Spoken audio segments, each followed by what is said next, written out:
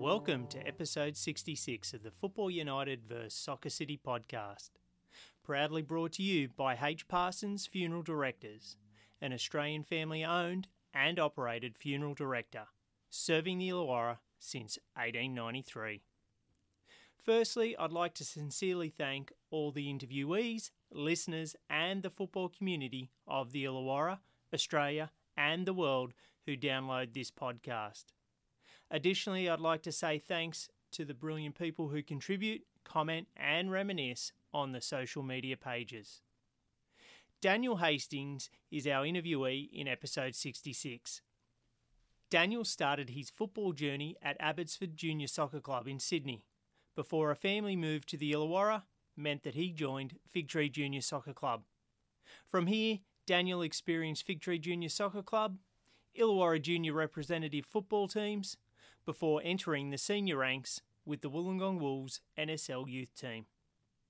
During his stint with the Wolves youth team, Daniel joined Lysarts in the IPL, and during the next 3 decades also had stints in the IPL, Conference League and Amateur Leagues, with West Fig Tree, Northern United, Western Suburbs, Bulli, Berkeley and a few amateur football teams, such as Harp Olympic, Mates United and the Coaldale Waves. Daniel has experienced quite a bit as a first grade footballer and has interacted with many quality Illawarra football people during his football journey. Add in a brief stint with the Wollongong Wolves as a board member and his family's involvement in the game, and you can understand why Daniel is a passionate footballer and a footballing person in the region. It was absolutely fantastic listening to Daniel talk about his footballing journey.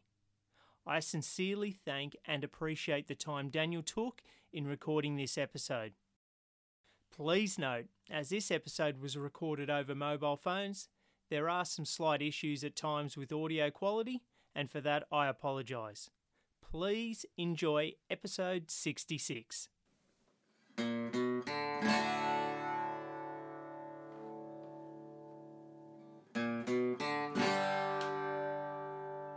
Welcome everybody to the Football United vs Soccer City podcast. I'm here in my study in Corrimal, and on the other side of this mobile phone call is a very special guest in Daniel Hastings. Daniel, welcome to the podcast. Well, I appreciate you having me. We've been communicating for a while, and firstly I'd like to thank you for your support on the social media space and in linking others into reminiscing, especially on Facebook. It's been a delight to have you help me, and it's even more of a delight to have you on the podcast. What's your first memory of football? Football, my family was probably a little bit of a late starter. My old man only got into it when my brother and I got into it as kids. I didn't start playing till under 10s. We originally lived in Sydney. I played for Abbotsford Junior Soccer Club. Yeah, really just as per, I'm sure, a lot of people, they had a friend playing or something like that, and that's what happened with me. And me and my brother ended up in our respective age groups up there before we moved to the Illawarra. And at Abbotsford, what do you recall of those couple of years at that junior club? Look, I only have good thoughts. It was, I think, 1.5 years really there before we moved to the Illawarra. So it was really our infancy, but it was. It definitely was a nice atmosphere at that club. From looking back as an adult now, and I think fostered what eventually was a pretty strong love of the game in its infancy. And having a sibling, a brother, play the game as well, did that help stoke the passion of football inside you? Yeah, and within the family. And I think my old man, although he probably had more of a musician's background than a sporting background, the only sporting background he had as a kid was probably typical of his era, where it was rugby league or what have you, going to a Catholic boys' school and all that sort of thing as a kid. So yeah, I think it sort of fostered not just for me, but for all our family, and got heavily involved pretty quickly. But that probably especially happened when we moved to the Illawarra. The family did move to the Illawarra, and the next call on your soccer journey was Fig Tree Junior Soccer Club. What do you recall there? And I think it was around 85 you joined the club. Yep, moved to the Illawarra then, and really it was just a local club thing. And I remember thinking, oh, this is great because there's a local club, whereas I was living in Petersham in Sydney and going to school in Stanmore, but going out to Abbotsford, which I think, I don't know, would have been a 15-minute drive away or something in the joys of Sydney traffic. So the novelty factor as a kid was definitely there, that there was one, pretty close to home, and where all my schoolmates, etc., were, and so it was pretty quick that we got involved in that club. But as I said, it was halfway through the season when we moved down here, and I remember myself at least playing a year up just to fit into a team, which I think in hindsight was great. I think it was like a third division team and under 12s, and I should have been under 11s, but yeah, it sort of enabled me to sort of grow in confidence that I was playing with older kids, and probably get a little bit more ambitious, if I'm honest, too, which was good in hindsight. And at Abbotsford and that first year at Fig Tree, were you playing a certain position, or was it just wherever the coach put you? Mostly on the wing, which I guess when it came to senior football and rep football, there must have been something in that. They had a lot of time on the wings and out wide, generally speaking. But definitely, out wide. And I definitely had the touch of an elephant then, but I guess they recognised I had a bit of pace, so they put me out there, and eventually got a little bit more of a grounding there in the game. 86 and 87, you were still at Fig Tree Junior Soccer Club. Did you still, in those 2 years there, did you play up a grade, or did you go back to your age group in those 2 years? Yeah, dropped back. Yeah, ended up dropping back. The late Reg Buckman, who was a bit of a stalwart at the Fig Tree Juniors, and I think he helped out in the seniors as well, was my coach at that point. And again, with my mates that were in my year at school and all that sort of thing. So it was a nice, good team to keep fostering things along with. Yeah. And tell us a bit about Reg. These podcasts that I do bring about great community people like Reg. I've heard of the name. Can you tell us a bit about what you saw him do in terms of being a clubman and being a coach as well? Yeah, he was like the gear steward as well as a coach. He had a son in the team as well. Just one of those, salt of the earth sort of guys there to, provide an opportunity for kids you're ignorant to that sort of stuff when you are young. But I think as you get older and you're a parent yourself and you see the contribution that these sort of people make, he was one of those guys that you thought, Jesus, he really did put in. So, definitely made a big commitment to those clubs both before we were around and after as well, and enjoy to be watching the seniors. And actually, when I think about it as I speak, I think he probably helped us as a family sort of get involved with the juniors, but also the seniors. Because he enjoyed it there. And so we started, he might have been probably that first link, now I think about it, to us, I don't know, hanging around later on in the day at Harry Graham Park and, wanting to ball boy and getting involved and getting to know the players and things like that. So, yeah, as I think about it now, that probably was a more significant situation in that regard, where we got really involved in the junior and senior clubs there.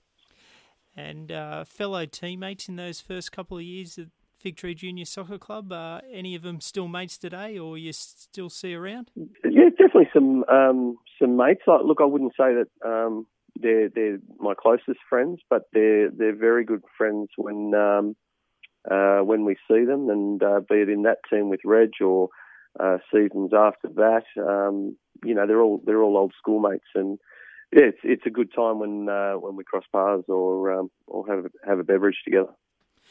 And for yourself there, you did speak of being a ball boy at Harry Graham. What was that like for you, watching senior football at a young age?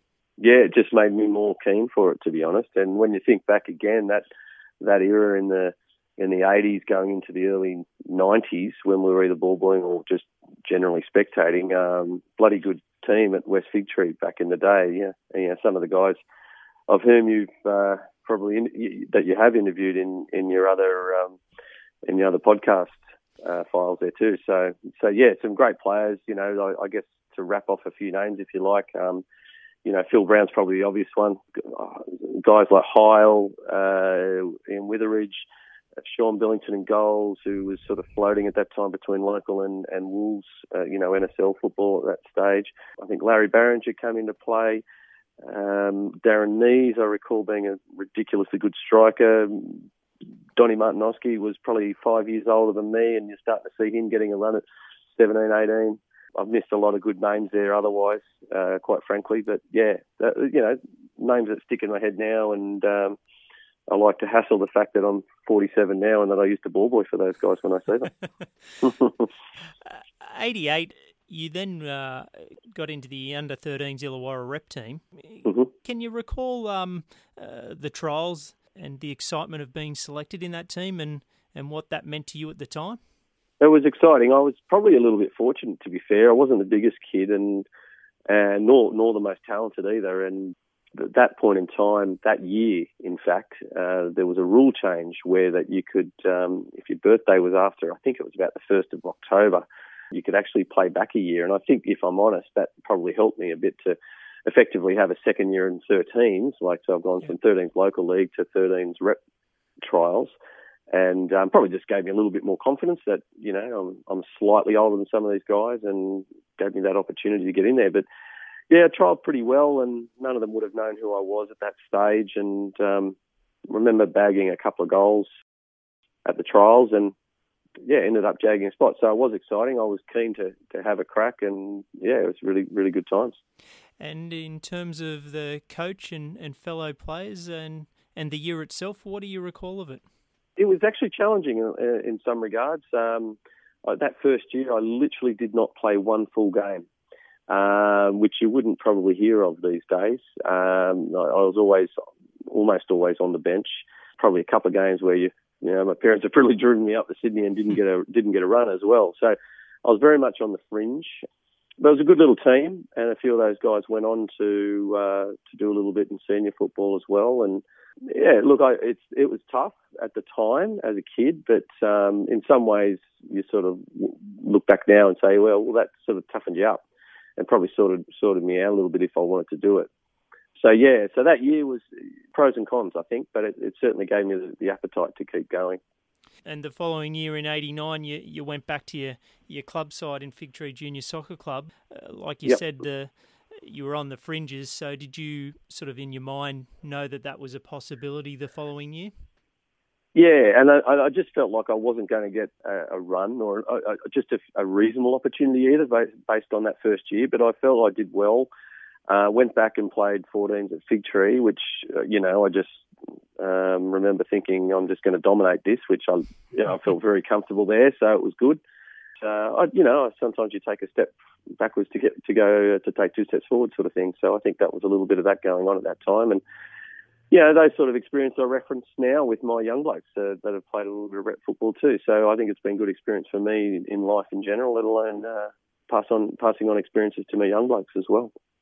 And like you said, there was a step backwards to then go forwards again. The following 2 years in 1990 and 1991, where it was under 15s Illawarra and then under 17s Illawarra. Mm-hmm. What do you recall of those 2 years in terms of, I guess, the change from the first time you then represented the Illawarra and for those 2 years? Yeah, well, again, I think the 13s experience toughened me up a bit. The 14s experience back at Fig Tree probably gave me confidence as well. So a combination of toughness and confidence. And then the 15s, I really had a good go. And before too long, I was often figuring in those first 11s. And probably the fact, too, that the coach at the time, who was a very young Jeff Allport, he was only about 21. Again, another one of your interviewees. Yeah, look, he was, for a young coach, and you think back, he probably seemed older to us at the time, but he was a good coach for his first little gig, I suppose. And I've actually said it to him in more recent years. I said, look, I still think I learned a lot from him in those couple of years, particularly defensively. And I think he was more recognising of a kid that was prepared to put in the yards and I was showing I was going to work and have a crack at this. I wasn't going to die wondering. And other players that you recall from those 2 years in 1990 and 91? Yeah, well, all those rep years, I guess, with Illawarra, there was a few names there. David Kerr comes to mind, the Marola twins. Tony Namofsky played a lot of senior football eventually as well as those guys. A few guys there, otherwise, Rob Savesky. But not all of them went on, as is often the case, don't always go on to concentrate on senior football. So Tom Butkovich, I should say, who was also a Fig-Tree boy and, a schoolmate of mine. Yeah, those sort of guys, I suppose, are the ones that some of the listeners might know because they played local Premier League or better as years went on. Stephen Baz comes to mind too, I should say, as I'm speaking. And what about playing against those other predominantly Sydney representative teams? Is there anything that sort of springs to mind in your memory that you go, I remember this game against this team, or where you had a good run at other teams? Oh, look, I think it was always typical of those NSL sort of clubs that were always the challenging ones. Obviously, they were drawing not just from their local area, but from broader Sydney as well, quite often. So, the Sydney Uniteds, or Sydney Croatians, as it probably was known back then, Sydney Olympics, Marconis, of course, they were the big ones, and it was often a bit of a novelty too, because at times, maybe not every time, but you often got to play on the stadiums as well, which was a real buzz as a young bloke. The games that I was getting into watching the Wolves and so forth then as well, and so to grace those fields that they were gracing was a real novelty. So it was the standard, and you got to know a few of those guys later on, and ended up being perhaps NSL or even Socceroo type levels, and that probably carried on further even more so when you start. Well, I was lucky enough to make Wolves youth teams for a couple of years too, so you genuinely got to know who those guys were and enjoyed those challenges of playing against some pretty good talent. Before we then step forward to that Wolves youth progression that you then spoke about and that's in your timeline, you also were part of a strong Fig-Tree High school team. Can you talk a bit about that and the competitions that you played in and the successes that you had as a high school? Yeah, as a Year 8 kid, so that would have been 1988, we were in the Bill Turner Cup, which I'm sure a lot of listeners have played in or been involved in some way when they were in high school. That's the under-15 comp. At that stage, I think it was a statewide comp, whereas nowadays it's more national. But we had a couple of guys that were playing. Probably Alex Villela comes to mind. He was a noted junior player. Probably didn't go on too much because of injuries and whatnot into senior football to any huge degree. But, he was a state-level junior player, and he was probably our only one, other than myself playing a little bit of Illawarra and under-13s at that point, ended up having any notable rep experience. And, we ended up in the final. And I do recall actually in the semi-finals, and we played that semi-final, I think it was Fairfield Patrician Brothers perhaps, which I know is a pretty good league school, but if I'm not mistaken, I'm pretty sure that was who we played. But what was memorable was seeing for the first time Chichi Mendez playing for them. Wow. Who was obviously ended up being a Socceroo, etc. And he was just like a little Maradona. He was short and strong in stature, ridiculous skill. So that guy, he comes to mind as far as that Bill Turner Cup run's concerned, and the fact that it was at Marconi Stadium. And then we ended up in the final, which is usually always held up at Spears Point. We beat them somehow too on penalties, even though they were a good team. And then that took us through to the latter stages at Spears Point in Maitland, where we stayed for a night or two and won the semi there, but also then got into the final. We lost that, and that was to Maitland, the Catholic school in Maitland. Probably nothing. At that time, didn't really know any of their players, but Richard Johnson, who ended up being a Socceroo, and I know he had a good career in the UK as well. He probably didn't have a huge Socceroos career, but all the same, clearly a talent. And he was in that team also, which I only found out years later. At this point, you weren't just watching games at Harry Graham. You were also watching NSL games with the Wollongong Wolves. What do you recall about that sort of late 80s, early 90s, before you made the Wolves youth team of going to watch games and sort of who were you really watching or attracted to as a fan? Well, I mean, I guess again, it was sort of the progression of our family getting into the game, and I guess when we were in Sydney, even though we were in Petersham, which is probably pretty close to Apia, weren't getting into it enough, and probably also, it's probably more an Italian club, perhaps. Maybe that's part of it. But I think it was just our progression. That when we got down here, there was more opportunity to get involved in football at all levels. So yeah, to go and watch a National League team in your new home city was awesome. So yeah, always down the showground. Who was playing then? I suppose starting from the back, it would have been Warwick Young, David Green, Ray Valestra, probably Holyfield before too long into that period. Jock Milando, all that back line there is all guys I've ended up getting to know pretty well in later years. Coakley, Cotomanides, another name that I got to know.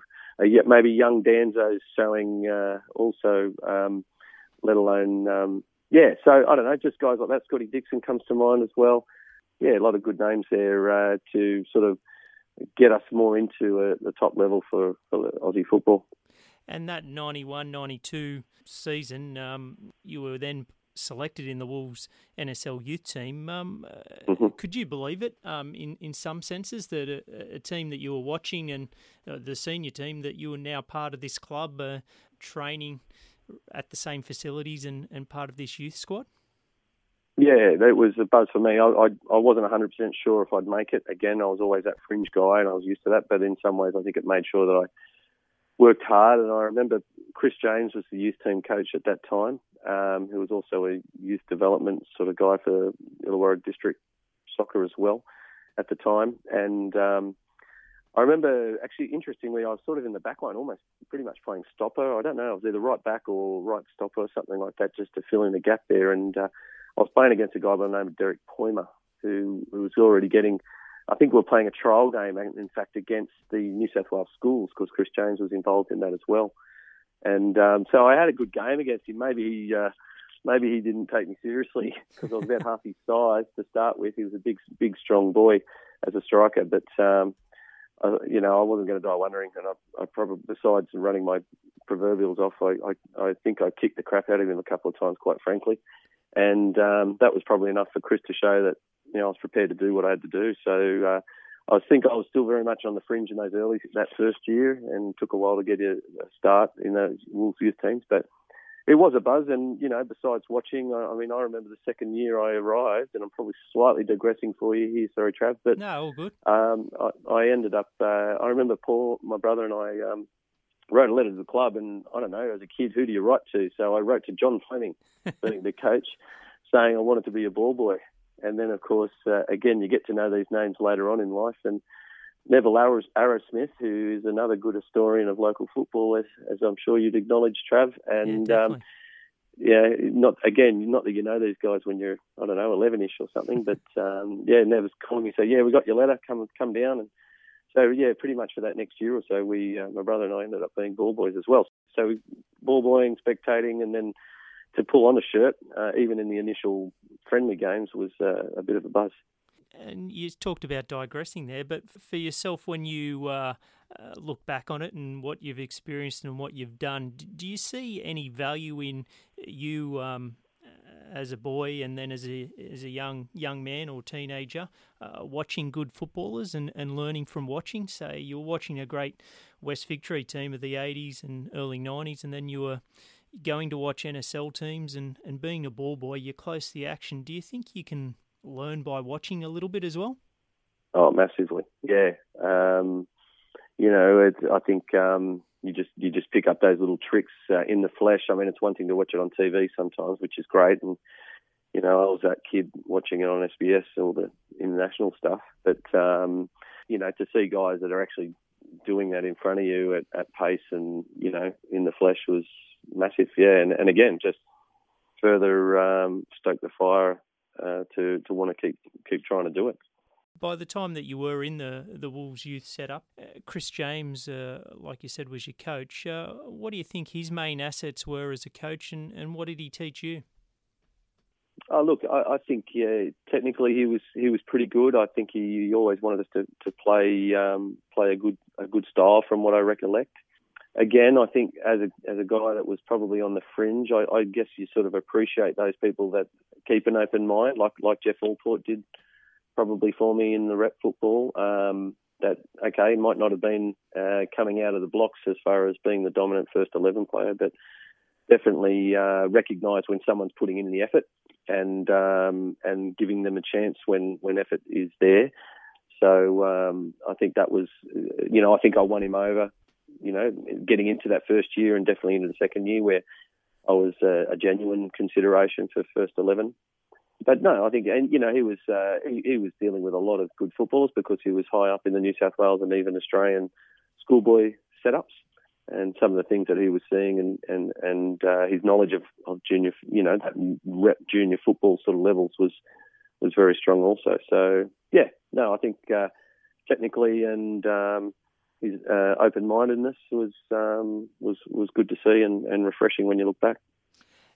For yourself in that team, there was, as it should be at a National Soccer League youth level, there was some quality players like the Marola twins, Shane Williams, Nathan Metcalf,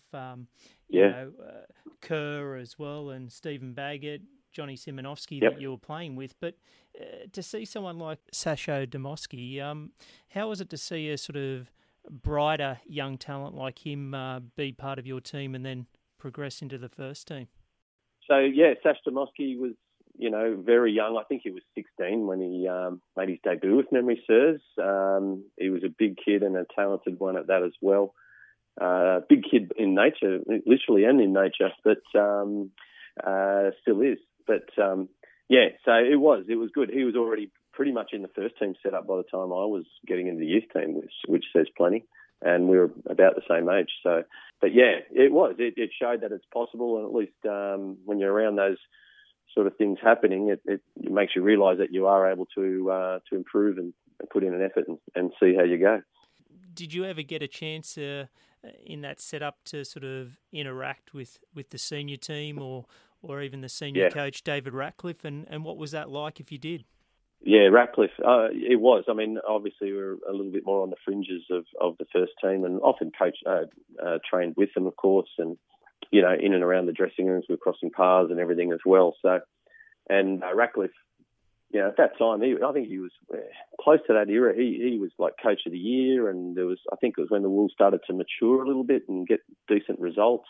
We were getting into the semis or verging on that sort of thing at times at that point in time. So it was interesting. And again, David Ratcliffe, we started watching him in Socceroo games in our early days too. So very hard man, but a good coach at the same time. And you knew you were in a professional setup, albeit perhaps semi-professional back in the NSL days, but you knew you were because he wasn't taking any rubbish from anyone. So, it sort of gave the realities of life. You got a real reality check, I suppose, with seeing those sort of things.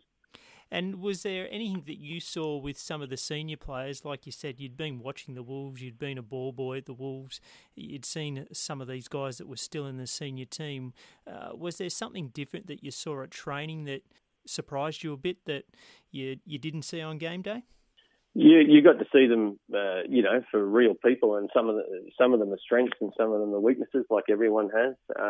So it was insightful, just as as personal development in general, not just for football, in fairness as well. So got to see what really happened, and definitely got to see why some of them got there too, because you could see that some guys are doing extras and things like that on a regular basis. So, you sort of started to see the level of commitment that was really required. During this period as well, you then, because of the way the seasons were set up in the NSL, in 92, you were back at in the local Premier League. You went back to Lysarts, who had Mike Holyfield as a player coach. I'm curious there as a Fig Tree junior, was there a potential that you were going to go back to West Fig Tree, and why you didn't go there? Yes, it was probably with some reluctance, even though we very much enjoyed it. Enjoyed Lysarts in the end. But I think it was my brother probably just didn't have the best experience with a coach that was involved in the junior, in the under-19 setup at that time. So together, we decided to just go over the road. At least it was the next local club, so it was Yep. practical. Knew a couple of people there, but not a lot. But we've certainly become part of the fabric there as well. So we spent a few years there off and on, and that was a great experience. And a lot of guys that I still see around the traps now that we played with or were involved in the club at that time. It was a great era. Well, before we talk a bit more about Lysarts, in terms of your NSL journey there, where you had a couple of years in the youth team, for you mentally, when it came to an end, was it something that you knew was a potential reality and you were fine with the opportunities you received, or was it still slightly disappointing when it did end? I think you'd love to have been picked up. I think in hindsight it would have been a big struggle for me to make first grade. I've got some talents, but I don't know if I'm far from the most talented. There's a lot more talented guys around than me, but it sort of coincided too with my starting in real estate, and so I was 19 when I started in real estate. So I guess and my father was involved with the Wolves at this time roughly as well, so he was seeing the comings and goings of players a lot, and I did have chats with coaches and so forth that were involved. Probably some influence from the likes of a Ratcliffe or something where, maybe if I had to do that, it would probably be wise to be going and trying state league or something. And maybe there was definitely some consideration to not die wondering and say, well, you know what, I'm a fresh Wolves youth player from the NSL, then go up and play NPL if you can get a gig and try and earn your stripes that way and progress accordingly. It wasn't practical. If I really wanted to make real estate, the travel was going to be an issue. It's hard enough to get a gig when you're 19 in real estate. Yeah, so that was sort of how it went. And in fairness too, when I started playing, finished Wolves and was pushing for first grade teams, including at Lysarts, I recall during the Richard Evans's era. I was struggling to make the team, and I think in hindsight that was just my life adjustment from going into real estate and the stresses of keeping a job when you're young and all that sort of thing, and probably just a life adjustment for a year or two there, where I wasn't playing good enough anyway. So I think from that perspective, probably made the right call which way I was going to make a better dollar out of. Those first couple of years you're at Lysarts, I think 92, Mike Olyfield was player coach, and then in 93, Neil Hardy was the first grade coach. Mm-hmm. So were you predominantly playing first grade, or were you part of, because I think in that 92, 93 seasons, the youth grade, I think did the double in both years, won their competitions in the league and won the grand final. Did you play a bit of both? Not much of first grade, admittedly. I got brought in and I was captaining the youth team, and it was a bloody good youth team, which made that move to Lysarts instead of Fig Tree, very enjoyable. And I think we the old man sort of said that, look, you got year 12, don't bust a gut for first grade, and I think that was sort of mentioned to Neil a little bit, but I was enjoying it anyway because we were in such a good youth team, and I think we won the double, if memory serves. We definitely won that grand final against Corrimal, where a Scott Chipperfield was on the bench, if my memory serves me correct, which sounds crazy for Corrimal, but he was a year or so younger than me.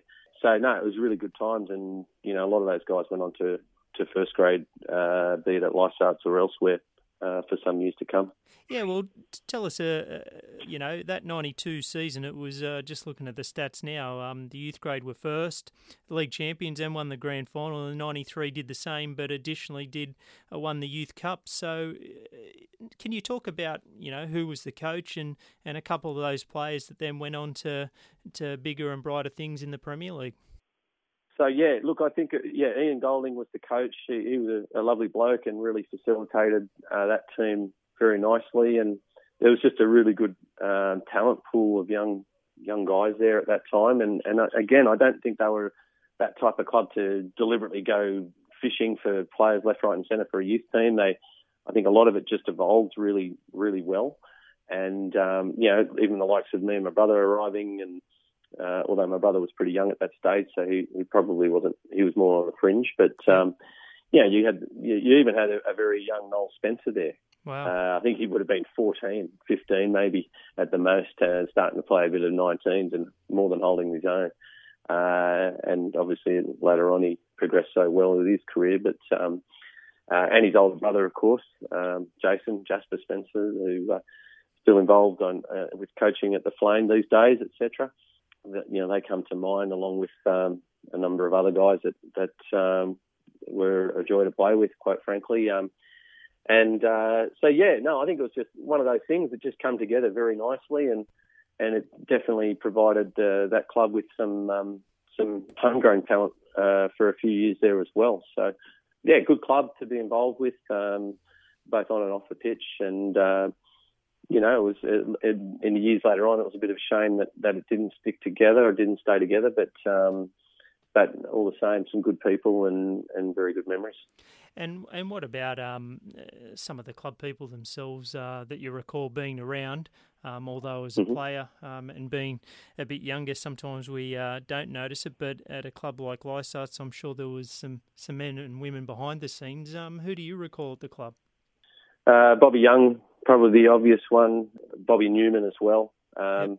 I think they were probably the glue, and again, I was probably the ignorant younger bloke then, but when you try and look back, they were the glue of the club, and it had a lot of other good people, and there was, it was a very British club actually, which was sort of funny. It's no different really. When you look back, it's no different to, a Greek club or a Masso club or an Italian club or whatever.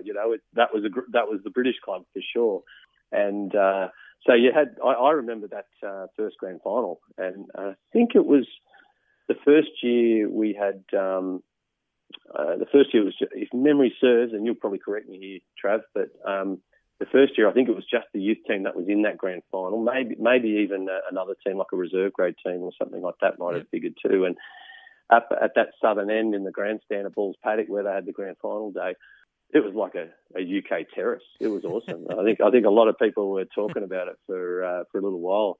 It was like, it was really like a mini sort of, championship terrace or something in England or whatever. So, they were singing and carrying on, and there was a little bit of that during normal, but when the team was doing well in a big event like a grand final or something, they were awesome. It was really a lot of fun.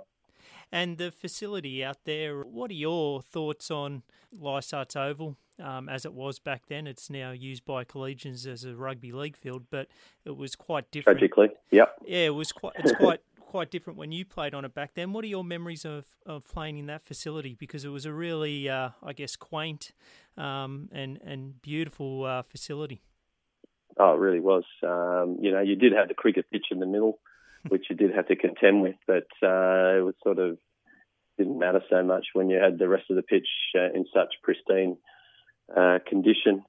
A mate of mine, he became a mate more in recent years, Kevin Rawlings, Billy, as he was often referred to, was actually the grounds guy for Lysarts, the company, and so forth. So he was usually on the ground with that, and he was involved a little bit with the club, even though he wasn't a full football guy. And it was a real pleasure to be around. And again, you look back with some fond memories, but that also tinged with some regret that there was opportunities later on to perhaps keep it in local football. But the cards didn't fall that way at the end of the day.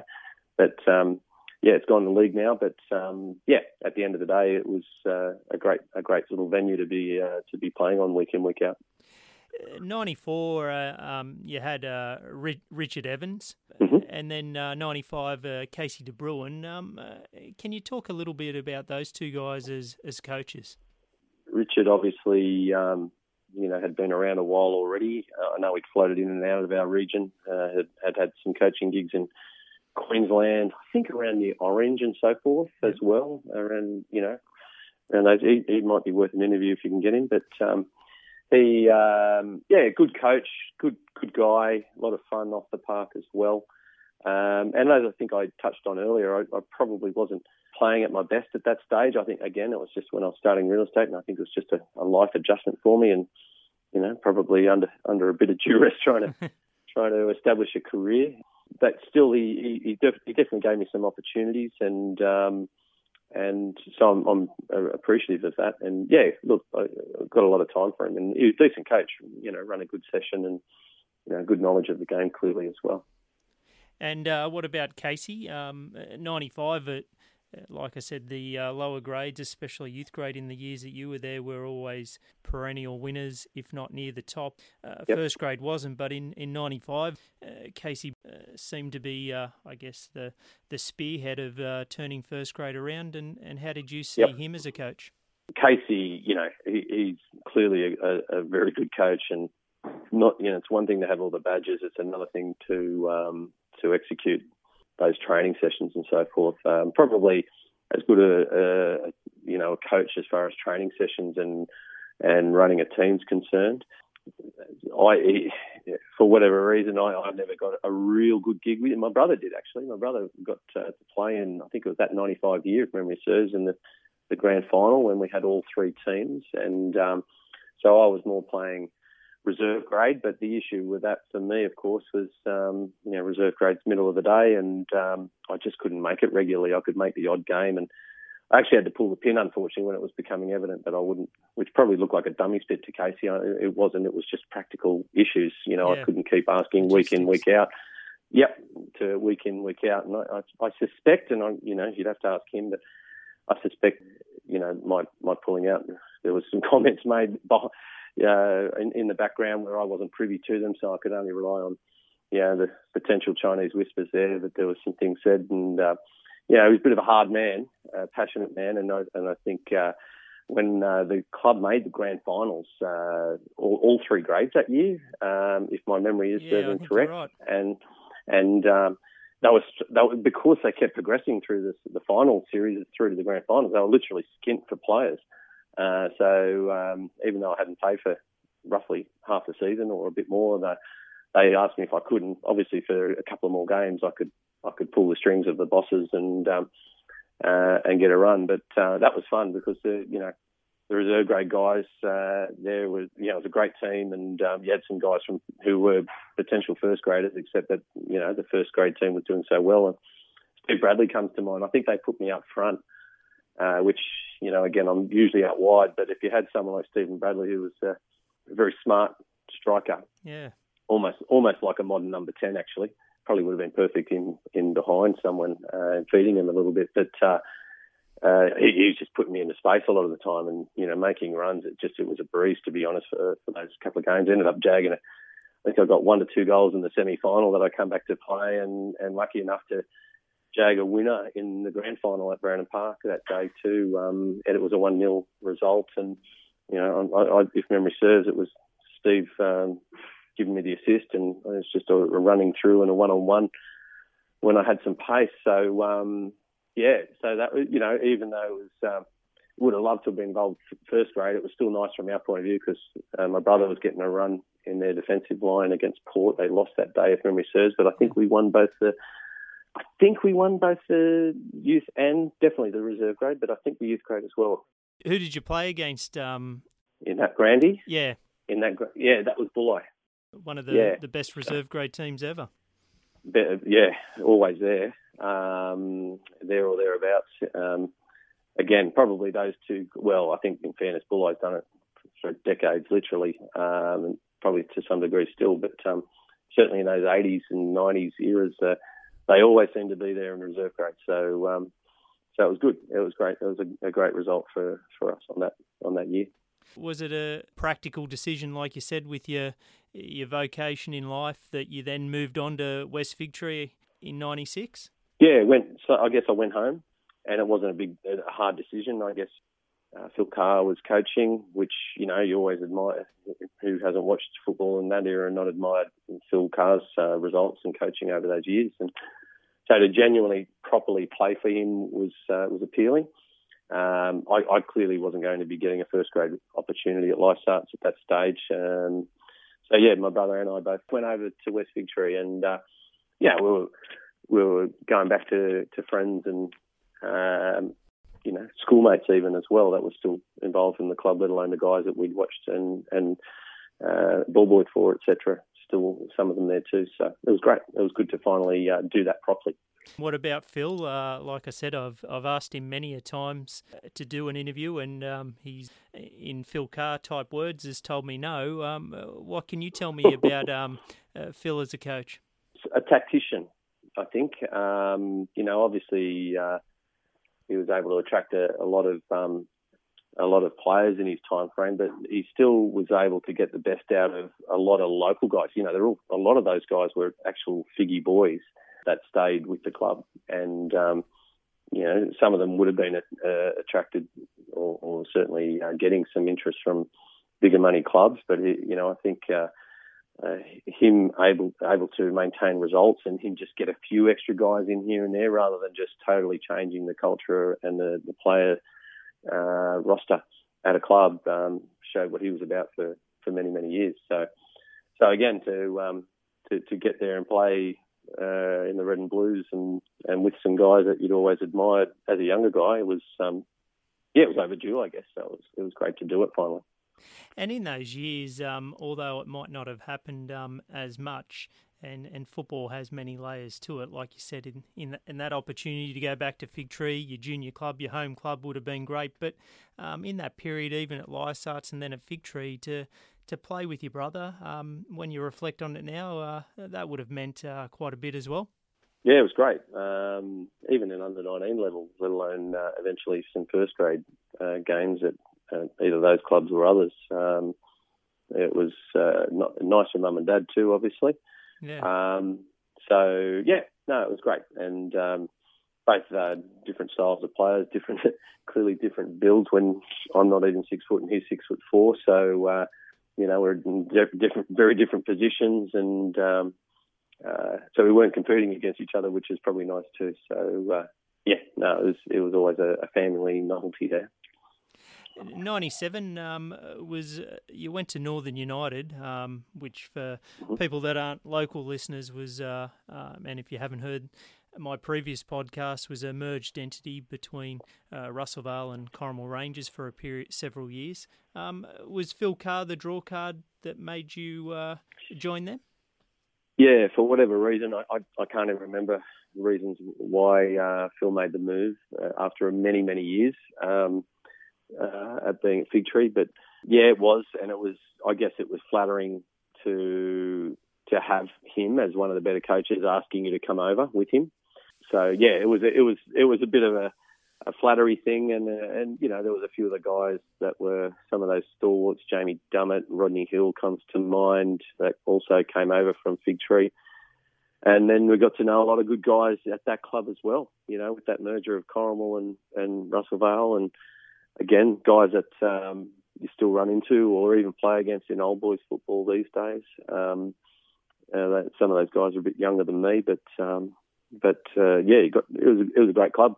Good time to be involved. Billy Glancy comes to mind as well. So it was good to get to know those guys and enjoy the year there also. You then, like you had in your timeline, you then went back to talking about merged entities. You went back to Western Suburbs Soccer Club, which was a merger between your home club, Fig Tree, and Unanderra. So obviously you'd made the decision to go back there in 98, but was there sadness to it in a sense because your home club, you got to play a season in 96 at the senior club and it's your junior club, and now it's sort of mixed in with another club. Was it a bit weird? A little bit, but I think it was a really good merger especially for those first few years. It was interesting, you remember there was a little bit of a rivalry between Fig Tree and Unanderra, being the neighbours and all that sort of thing. And I think, there's a couple of guys there that you end up having a bit of a tussle with here and there in those games, and then, as is often the case, you end up in the same team with them, and you end up getting on like a house on fire. And it was exactly like that. Pretty much everyone really got on exceptionally well, and it was initially, in those early days at least, a very successful merger. So I recall West Leagues, who was obviously sponsoring both clubs. I think they were part of the encouragement of that merger to occur, seeing they were financing two clubs. Yeah, no, look, we went back, and again, it was sort of a tough decision because we weren't unhappy at Northern United, but we sort of felt like West Victory suffered considerably from the departure of us as players, and more significantly Phil Carr. So I think there was a little bit of obligation there that we go back when they come calling, and again, we were playing with our mates, our school mates, and club mates from many years, and a lot of them were still there as well. So, yeah, it was a decision, and it was a decision also that you had to go back to what was called the Conference League then, the second tier, and it was with a view to, there's a bit of reluctance with that, but we knew we'd have a decent team, and it was with a view to try and get them promoted as quick as we can in the Premier League. And what were some of the players that you played with in that first year? Some of the guys there. The younger guys, I recall, you had Dom McGill, who went on to do well, Shane McGurr. So both of them were very young guys starting to get a look in first grade. They had really good careers, but, both of them playing into the NPL type, well, what's NPL now, State League probably back then. As far as the first grade's concerned, you had, let me think, well, you still had people involved like Phil Brown. I think Phil Brown was probably starting to finish up his playing then, but he was still there to be seen. As far as some of the Unanderra boys, the McCants boys, we got really close with, and also that's also the Dowd boys, Declan and Terry Dowd. They were guys that we ended up clicking with very quickly. And some good footballers there too. Decker was a noted striker for some time, and Terry, very smart and skillful player. Never going to run much for you, but you could get away with it more back then. Whereas now you've got to run a half marathon, I think, to be picked. But so that it's just guys like that jump out at me, not just because of being decent footballers, but blokes that we got on with pretty well. And Chris Dunleavy, obviously, he's got a lot of pedigree in the game in terms of his professional career and then NSL. He was the coach in that first year. So how did he come across in your mind? Yeah, he was, lovely guy. As you say, a strong professional background in football, and if memory serves, it was a bit before my time in Wollongong, but he just, I think he ended up in Wollongong because he came to play for the Wolves, and so it says a lot about guys. He wasn't alone in that, I guess, but Holyfield's probably a good example there too. But yeah, that sort of shows what football does for people. And yeah, look, again, just a very good guy, and a strong knowledge base, and probably technically, as far as the training, was a little bit older school, but enjoyable at the same time. Enjoyed working under him. Yeah. And how did it change in the next couple of years in '99 and 2000 when you had Larry Gaffney as the first grade coach? Yeah, Larry being an old Unanderra boy, obviously there was that sort of link to get another old boy from either Victory or Unanderra involved, and I do recall, I think Chris was disappointed with that at the time, which I can understand. But that's the decision that they made. So, and we didn't get promotion that first year, although I think we were up there. I think we were very close to promotion. Yeah, I think it was about third. Yeah. Third-ish. Yeah, we were very competitive at least, and, with a bit more luck might have been able to do it. But I think in hindsight, if you're getting a brand new club with 50-50 number of players in your first grade team and largely local boys, I think that was a pretty good achievement by Chris and the committee as well at that time. And then, obviously the foundation was already laid. There was a few extra guys that came in at that point when Larry came in, who were local guys, the Barilla boys, the Barilla cousins. Yep. Came David Cooter too, so that obviously they were young, noted players at that time. I just can't recall if it was that first year or the second year of Larry's reign that those guys come in, but it sort of started to show what was going on there. I also recall Larry being good mates with Robert Giraldi, so Giraldi was involved as well, and he was great. He sort of player coached a little bit, if my memory serves. Stewie Beattie is another one I should be mentioning too. He was not long finished playing with the old Wollongong Macedonia after he came out from his professional career in Scotland. That was an experience to play with him and to get to know him personally.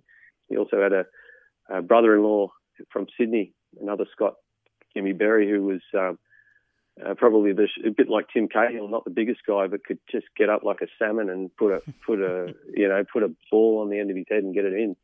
So it was nice to go play wide and deliver balls into someone like him too. So those next year or two, those sort of guys come in, and it was good. It was good fun, and obviously, again, it'd be remiss of me not to mention someone of those that caliber, especially with the career that Stewie Beattie had. Yeah, definitely. Before we continue on with your next move in 2001, which was with Bulli, in that 99 and 2000, you had involvement there at the Wollongong Wolves as a director. Can you talk about how that evolved and what being a director in the NSL in the late 90s meant, and what were your experiences there? It was a good life experience for that season. I was 24, I think, at that, for 99 and turning... hang on, I'm going to do my math here. So, it would have been 25-ish, give or take, at that time. So, still playing at West and under Gaffney in real estate, starting to get a little bit established after a few years in that industry. Obviously, I had a strong involvement for many years. As some would know, my old man was chairman of the Wolves from the Ratcliffe era, probably halfway through the Ratcliffe era. Through to, he was actually instrumental during the Bertie Mariani coaching era. And then he also put in, which was obviously pretty significant, Nick Theodorakopoulos, after Harry Michaels, who was obviously a financial backer of the club in previous years as well. But he encouraged my father, Brian, to take on a young unknown coach in Nick. And history was pretty well written then, wasn't it? Yeah. And the years to go on. So, with all that, just to use those descriptions to give a timeline there of where it was about, we were heavily involved as a family at the Wolves at that point as well, and we'd always be dragged in to help out and do a bit of work here and there. So it wasn't we were already part of the fabric a little bit. Obviously, that sort of experience, both from a football point of view and a business point of view, I thought was going to be valuable for me if they chose to put me on as a director, and they did, and it was great. I mean, it was good to literally go from ball boying and spectating through to a little bit of playing, and then put your money where your mouth is, and quite literally, in fact, and actually get on and help out with the new partnership of owners that came in to largely rescue the club and keep it going and lead it to some success, as it turned out in 2000 and 2001. And without, I guess, detailing personal or private information, what had happened to the club in that period of time that it needed rescuing? Oh, I think, I think in fairness, and again, it was before my time being a director, of course, but, from my knowledge through the old man, I think it was, I don't think it was going down, but it needed a proper injection. Otherwise, one, it wouldn't be too far down the track that you may struggle to have an NSL team in the Illawarra. And number two, didn't want to just have a team, wanted to have it competitive. Yep. And I remember at that time, probably just before I became a director, my old man, as being the outgoing chairman, presenting, or the soon-to-be outgoing chairman, and presenting to this new consortium that they were probably only a couple of players away from being, something to be reckoned with, and seemingly that would probably, the crystal ball was working pretty well for my dad Brian and Nick at that stage to suggest that was the case. So. Yeah, they got a couple of extra players in. I think they probably worked out really well with the players they got. The likes of Savinsky would have started coming in at that point, and Stewie Young. They were playing in Asia at that point, both culturally and in talent terms. That was probably the icing on the cake that needed to make it the team that it was, amongst what Nick had put together through a lot of his state league knowledge and bringing guys in and giving them opportunities at the Wolves. And yeah, like I said, what a great era that was to be involved in. And I'll often brag that it was the one year I was on the board that they won that first grand final. So I'll take that. And but no, it was a good experience, not just from a football point of view, which you obviously mainly do it for to contribute, but yeah, what a business experience as well. You were dealing with some quite notable people in Illawarra business at the time, and the pros and the cons of how they managed that is a real eye opener as well. So I look back on it with as some really good life lessons for me overall. Did you have the ability to then go over to Perth and watch that first grand final? Yeah. And what was that like? Oh, it was magic. We copped a lot of grief that day from 40,000, fans in purple. But that day I remember running off.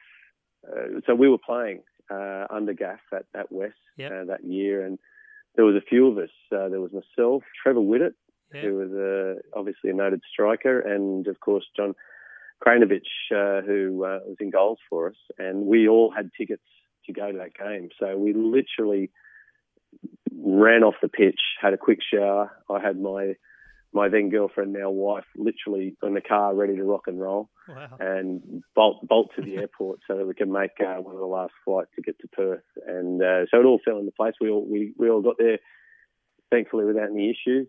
Doc Floro, who was the old Wolves doctor at that time, also jumped in the car with us. I remember there was 5 of us crammed into a not too flash car back then, and we made that trip, and it was worth all the crazy running around that we did. Clearly, it didn't feel like it at half time, of course, when we were down 3-0 and getting absolutely caned by the fans. But we got back. Obviously, everyone knows the story, even if they're not football people. I think that they won that in penalties after levelling it in the 89th minute via Paul Reed, and we literally drank the hotel dry of beer that night. With about, I don't know, there would have been a couple of hundred of us at least at the hotel we were all staying at. So, yeah, that was a bit of a highlight, obviously. And in your heart and mind, did you think it was all but over at halftime? Pretty much, yeah. I had to be resigned to the fact that, we better score quick if we're going to. I guess you didn't lose all hope, and you give it a go. But yeah, I guess you always got to look. If someone scores 3 or 4 against you in one half, why can't you? And it's interesting hearing the stories, obviously, about all that in the years gone by. But it was great to experience it again. A big life experience, not just in football terms. Did you get to go behind the scenes post the game with the players?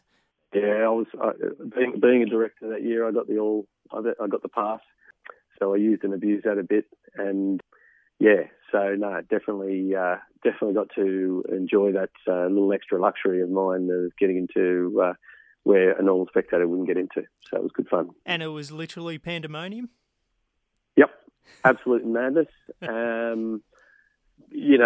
Some of the memories probably sketchy because it's just one of those moments that you just, you can't really believe. Yeah, probably and to be somewhat, almost directly involved, I guess, even though you're not part of the playing staff or anything. But to be involved was a huge thrill, and nice that we could contribute to that sort of thing.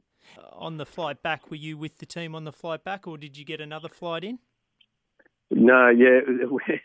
There's another part of the story. We actually got jibbed on the flight, so there was some cancellations and delays. We were actually on the plane on the right time, and there was a part needed for the plane. So after an hour or two of being absolute, obviously giving it a very strong nudge, and then we caught the red eye back to Sydney. And we're waiting on a plane for an hour or two. They said, "I'll just wait. We'll get this part and we'll be fine. It might be an hour's wait." Well, 2 hours later, they said, "Sorry, we've got to get you off the plane."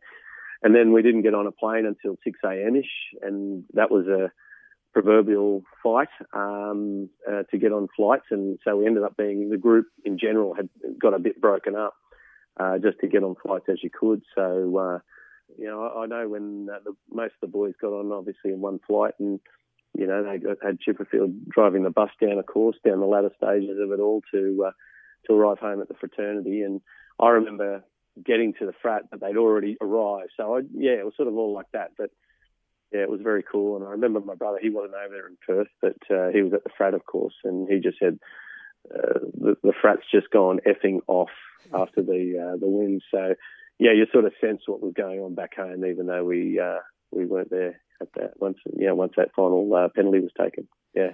And for people outside the area, the fraternity club is an Italian-based registered club and has been for several decades in the Illawarra and Ferry Meadow, close to Brandon Park, and sponsored Ferry Meadow United, let alone the Wolves. So a big footballing club. It would have been packed to the rafters. And it's good to see them doing well these days. And now that they're doing well, they're supporting football very strongly again too, which is awesome. And was it just a matter of, in terms of being a director, that your life and I guess family stuff then took over, that you then put your director's hat off? Look, I just felt like at that time there was probably, probably not a big need for me there as such. They weren't sort of chasing me down. And so if someone invited me, I would have done it, but I wasn't invited. I was very much the young guy. I think I made a good contribution, though. I was largely looking after match day operations, both financially and the running of things. And again, a great experience for a young guy to do that sort of thing. And, you're even dealing with the media and things like that too. So, no, I think I gave a good innings in that year. And, there's a lot said for just being able to enjoy the football without having to stress about, financials and so forth as well. So I would have happily helped them, but at the same time, I was happy to let someone else do it at the same time and just go enjoy watching the games. 2001, you headed out to Bulli, and when I look at your football timeline, a lot of things make sense. When you went to Lysarts, like you said, it was a neighbouring club. When you went to Northern United, Phil Carr, and Western Suburbs, when you went back there, the merged entity. So how on earth did you get to Bulli in 2001? So didn't always see eye to eye with Larry Gaffney.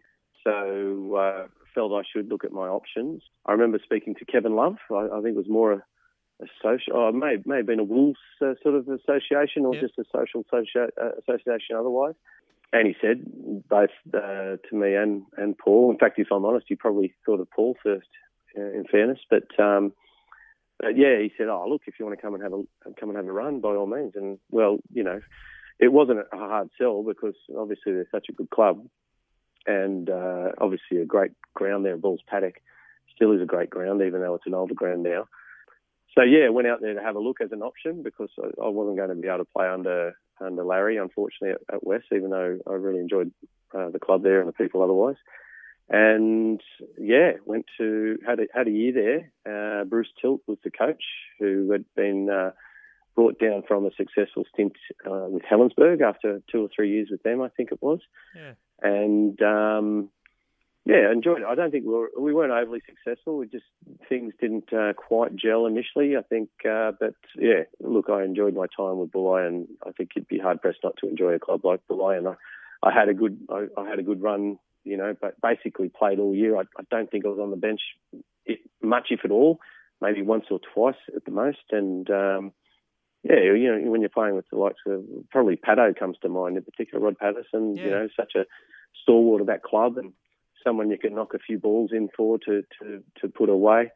I think Rob Baker had come back as well after stints with Olympic, if I'm not mistaken. Yep. So two guys that you sort of played against before, and then there was a sort of a bunch of younger guys that was coming in otherwise. So I was probably slightly, towards the upper half. A couple of guys that he had brought in. One of them was Dean Heffernan, who was a bit of an upstart, young 18, 19-year-old, I reckon, at that point. And I think at that stage is interesting. It's probably one of the most interesting stories I've seen that I've been able to witness in football, in that, at that stage, he probably backed himself a little bit too much.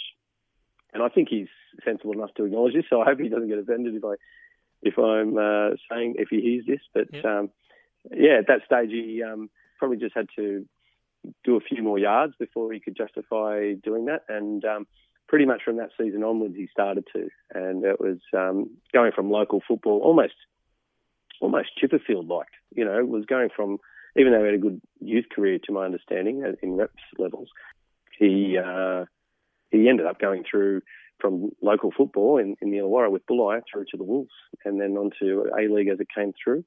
And from there, he got contracts overseas and Socceroo caps and so forth. So, that was probably one of the more interesting aspects of that time to observe him. Yeah. And like you said, we all have witnessed sort of those rises to the top, and they're enjoyable to watch, like Scott Chipperfield. But in your, I guess, soccer journey, you've seen that with Noel Spencer as well. So when you see blokes like Noel and Dean, when you're there at training and whatnot, do you see that there is something a bit extra that they have? Yeah, in different ways. Like Noel, as I said, he was probably 14, 15 max when he was starting to play 19s. He was a big kid. Yep. That obviously helped him a little bit. But, Noel was a state-level footballer as well as a cricketer. So terribly untalented, clearly. He obviously had that presence of mind with vision and a wonderful left foot, thunderous left foot, vision, and just that knack to find the right ball. Hef was more of an athlete. He was one of the few guys that, I could always run pretty well, both the distance and with speed, and he was quicker than me. I couldn't keep up with him in training drills, whereas even when I was at the Wolves, I could probably not beat Matty Horsley, but I could pretty much account for everyone else that I come across, be it in the youth team or even when we had the chance to train with first graders. So it was interesting, yeah. So straight away he's got pace and a touch. So with Hefo too. So they both had the hallmarks, and Noel probably got that more natural progression, and quickly came out of Premier League as a very young guy and got identified and got Wolves youth team, and then on to the first grade through Nick as well. Whereas Hefo probably had to, from the outside looking in, that is, just get his head right, because he had enough talent, and clearly he did that, and that's probably in a lot of ways even more admirable in some ways, that he realised he had to switch on, and didn't he do that? So good, commend both those guys, and obviously Chipperfield earlier on. Yeah. Yeah, definitely. 2002 through to 2004, you went to a club who had, I guess, more of their prime or were super strong in the 70s in Berkeley. And you went back a division as well with Phil Brown, a notable superstar in the Illawarra Premier League as coach. So what was the thinking in that decision, and what was it like in those 3 years from 2002 to 2004? I was just finding I felt good enough still. Like I said, I felt quite comfortable with had an enjoyable time at Bulli, and I would have been happy to stay there. But the only thing that was starting to come into my personal life was my business, my work. And I guess I literally started at 19 in real estate. So for many years, more than a decade at that time, I had been running around like a headless chook. Both real estate and football are both very after hours and very weekend orientated. So it was not unusual, probably at the frustration of some coaches, for me not to be there an hour before kickoff. It might be 30 minutes before kickoff, I've still got a tie on, running straight into the dressing rooms, which, a lot of coaches were very understanding of as well. But I tried to make sure I put in. I was a pretty good trainer and all that sort of thing, so I think that helped, that they'd put up with that a bit more. For many, many years, it was a case of, generally speaking, I was more often than not keeping a first grade spot at some Premier League clubs, but I probably just wanted to take the foot off the pedal a little bit more, quite frankly. Feel a little bit more secure just playing at 3:00 safely. Like I said before, I can't always play regular could occasionally play a reserve grade game, but not regularly. So the fact I could go to Conference League, there was some Fig Tree boys that were all going there. Yep. Obviously with Phil Brown's influence there being the case, and some particularly close mates, and my brother went as well. And it was just enjoyable. You know, we enjoyed the guys there at the time. It was probably when Berkeley started to mature a little bit more again. It was probably a little bit after that time that they had some quite good results, both at the start of that time and particularly probably just afterwards too, where they perhaps arguably should have been promoted, etc., which was controversial and disappointing in my view, that they didn't get at least an opportunity to be promoted back then. Really enjoyed it. Salt of the Earth Club, a lot of guys that have been there a long time, which I think says a lot about a club, a little bit like Bulli perhaps.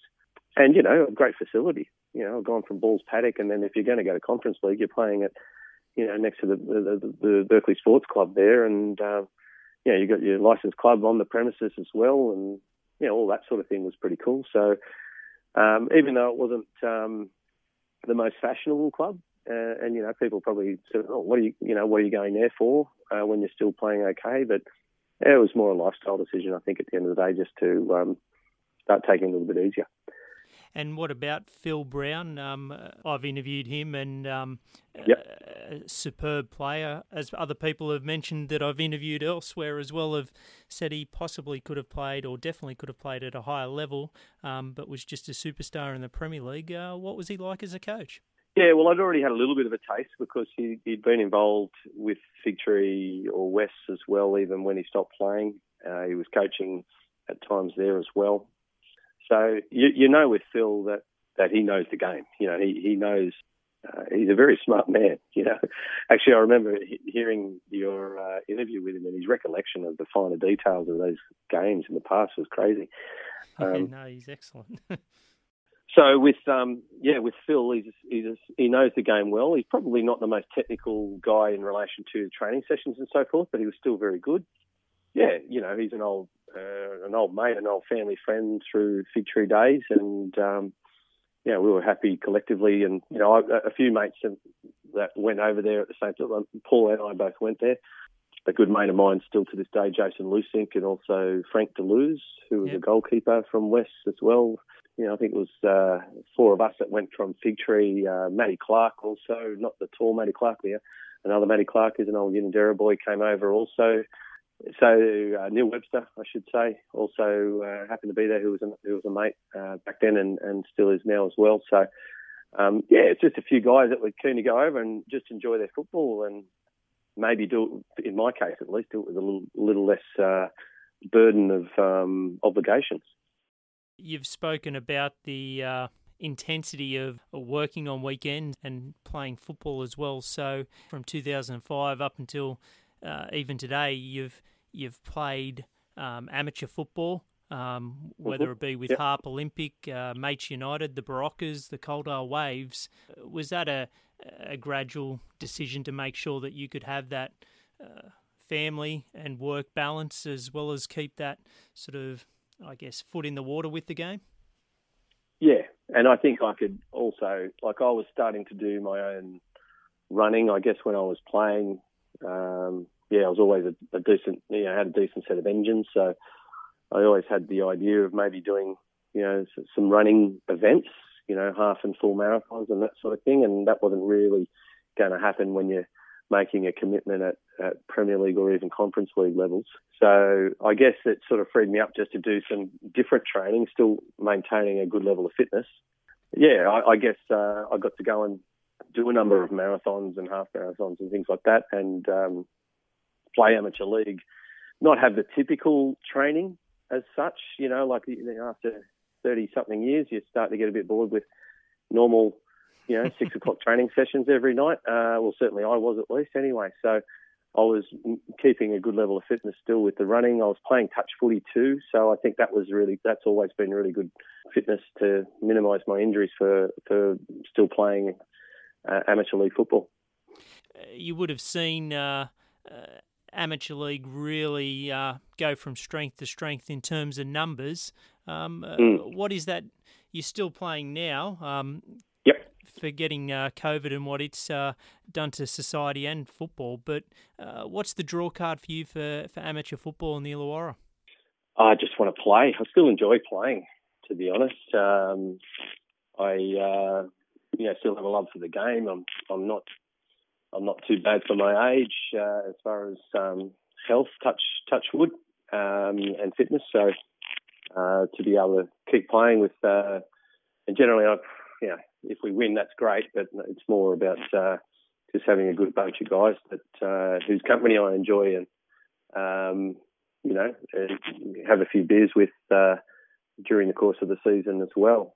So socially, it's great, and fitness-wise, it's good. I think, to be honest, the local amateur league or community league, as they call it these days, is extremely strong, probably in part because for some years they obviously got rid of reserve grade in the Premier Leagues and so forth. So that obviously added more people through to community league levels.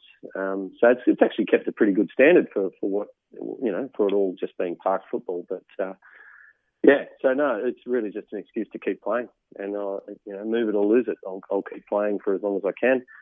I remember my first year with Harp Olympic. I was having a chat with someone, and they said, "Oh, yeah, so you finished another year without an injury?" I said, "Yeah, got a grand final, so it looks like I've avoided injury." Well, I popped my ACL in that, and that final, I think that was about 2006, roughly, if I'm not mistaken. Actually, that team was a good team, though. If you're going to talk like good bunch of guys, but the team there, almost everyone had either played a very good level of Premier League or National League. Wow. So you'd had the likes of let's think, Goran Trajewski, Peros in goals, Richard Lloyd, Rade Stevanovski, Johnny Danzo. That's just the guys with Dennis. Oh, Peter Willis, of course, who was crazy, who was getting on, but still, it was good. I'd never seen him play because he finished playing NSL stuff and a little bit of Premier League. I guess I saw him, but I'd mainly seen him as a coach. So to actually see him play, albeit in a slower version of himself, was still great. So that was fun. Bobby Brody he's a good mate of mine, and he was in that team, which sort of added to the initial appeal. Besides knowing a lot of those guys just from the local football scene and Wolves days. So no, that kicked it off. It was a good first year, and then had a little bit of interruption for the next one, obviously, but got back to play halfway through that next year, and just kept playing wherever I could get a gig, and like I say, where there was a bunch of guys that I was enjoying spending time with. The love of football doesn't just happen for you at a local level. You're a Liverpool fan, and obviously in the last few years it's been superb from your perspective. But you did get to go and watch them in 2005 and 2007 in the Champions League, didn't you? Got to see that. It was like a replication of Perth, of the Wolves Perth grand final. It was 3-0 down. We'd gone to Istanbul. It ended up being very much a family thing for my brother and my dad and I. And Nick Theodorakopoulos also joined us, who some people may know is actually a travel agent, has quite a successful business there in Sydney. And my old man also, probably between both my old man and Nick, knew Bernie Mandich, who was at that time Harry Kewell's agent. I remember arriving in, it was a mad rush trip, of course. It was Sunday to Sunday as far as fly out and fly in's concerned. So it was pretty big trip for a relatively short time frame. But I remember all the Liverpudlians, all the Scousers hearing our accents and saying, "How did you guys get tickets?" Because no one could get a ticket. And we just had sales on the internet, But so effectively, even though we didn't get to meet him, but Harry Kewell got us the tickets, and it was. I remember getting SMSs at half time at the Ataturk Stadium in just outside Istanbul itself, and they were saying, "Oh well, at least you got to go to the game. It's a pretty cool first live Liverpool game that you got to see." And I just, I remember replying. It was just copying and pasting on these SMSs saying, "Remember Perth, remember Perth," and.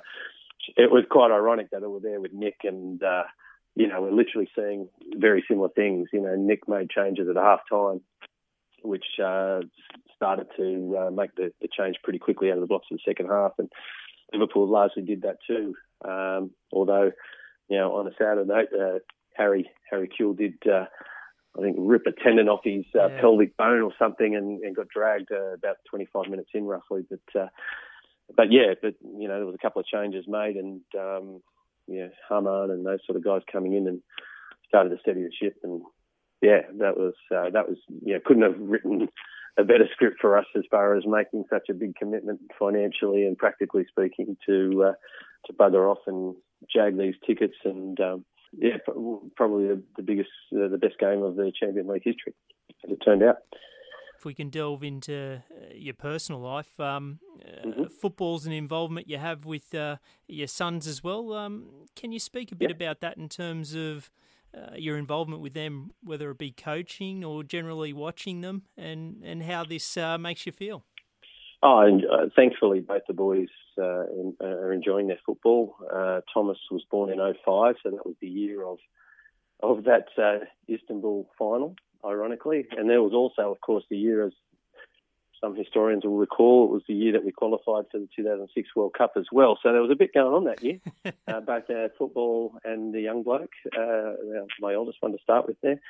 So, and then Jacob, funnily enough, was born in 2007. Which was the next Champions League game, which we went to in Athens. Ironically, again, Liverpool versus AC Milan again. So I don't know if there's anything in that, but they both enjoy their football. Thomas watches every game he can, the eldest one.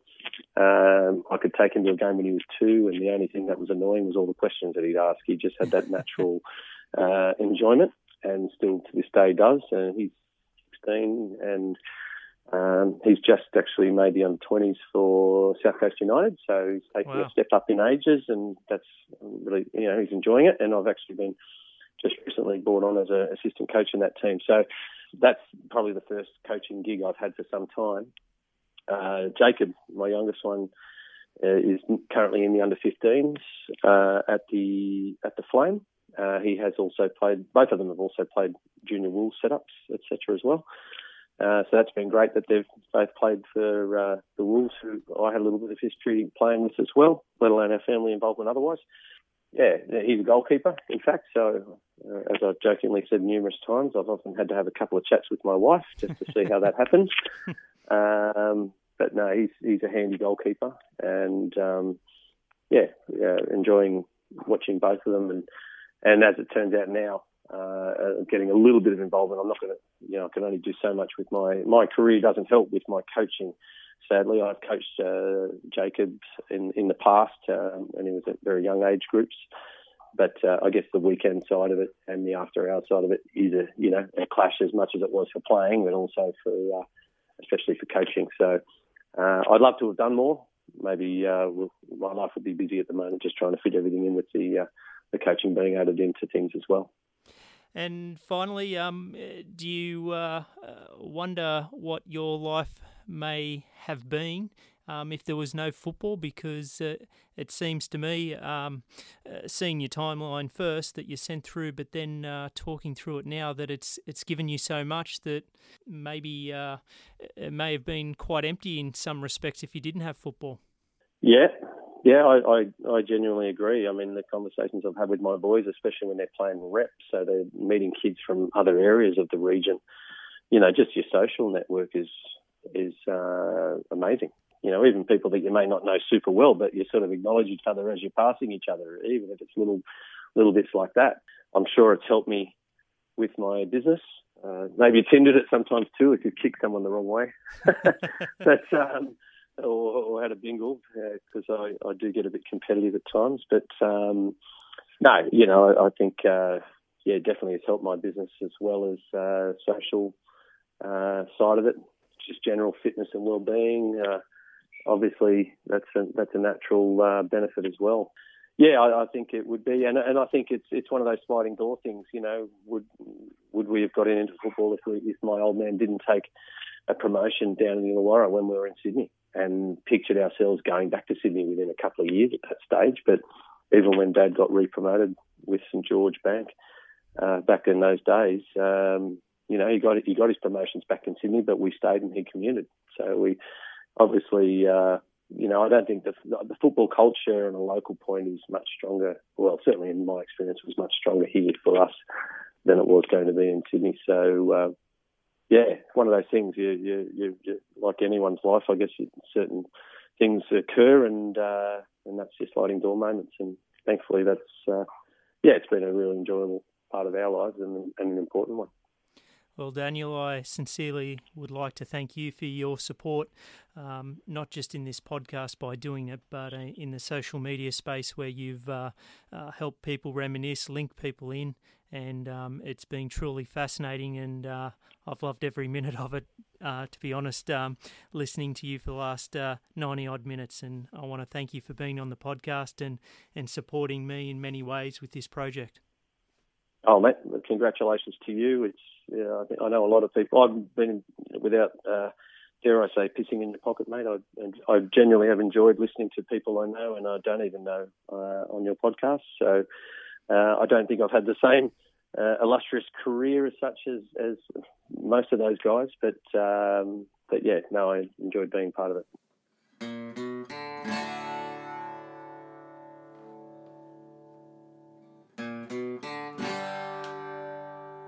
Thanks again for listening and downloading episode 66. I sincerely appreciate it. Sincere thanks to Daniel for the time he spent recounting his journey in the game. I'm your host, Travis. Goodbye for now.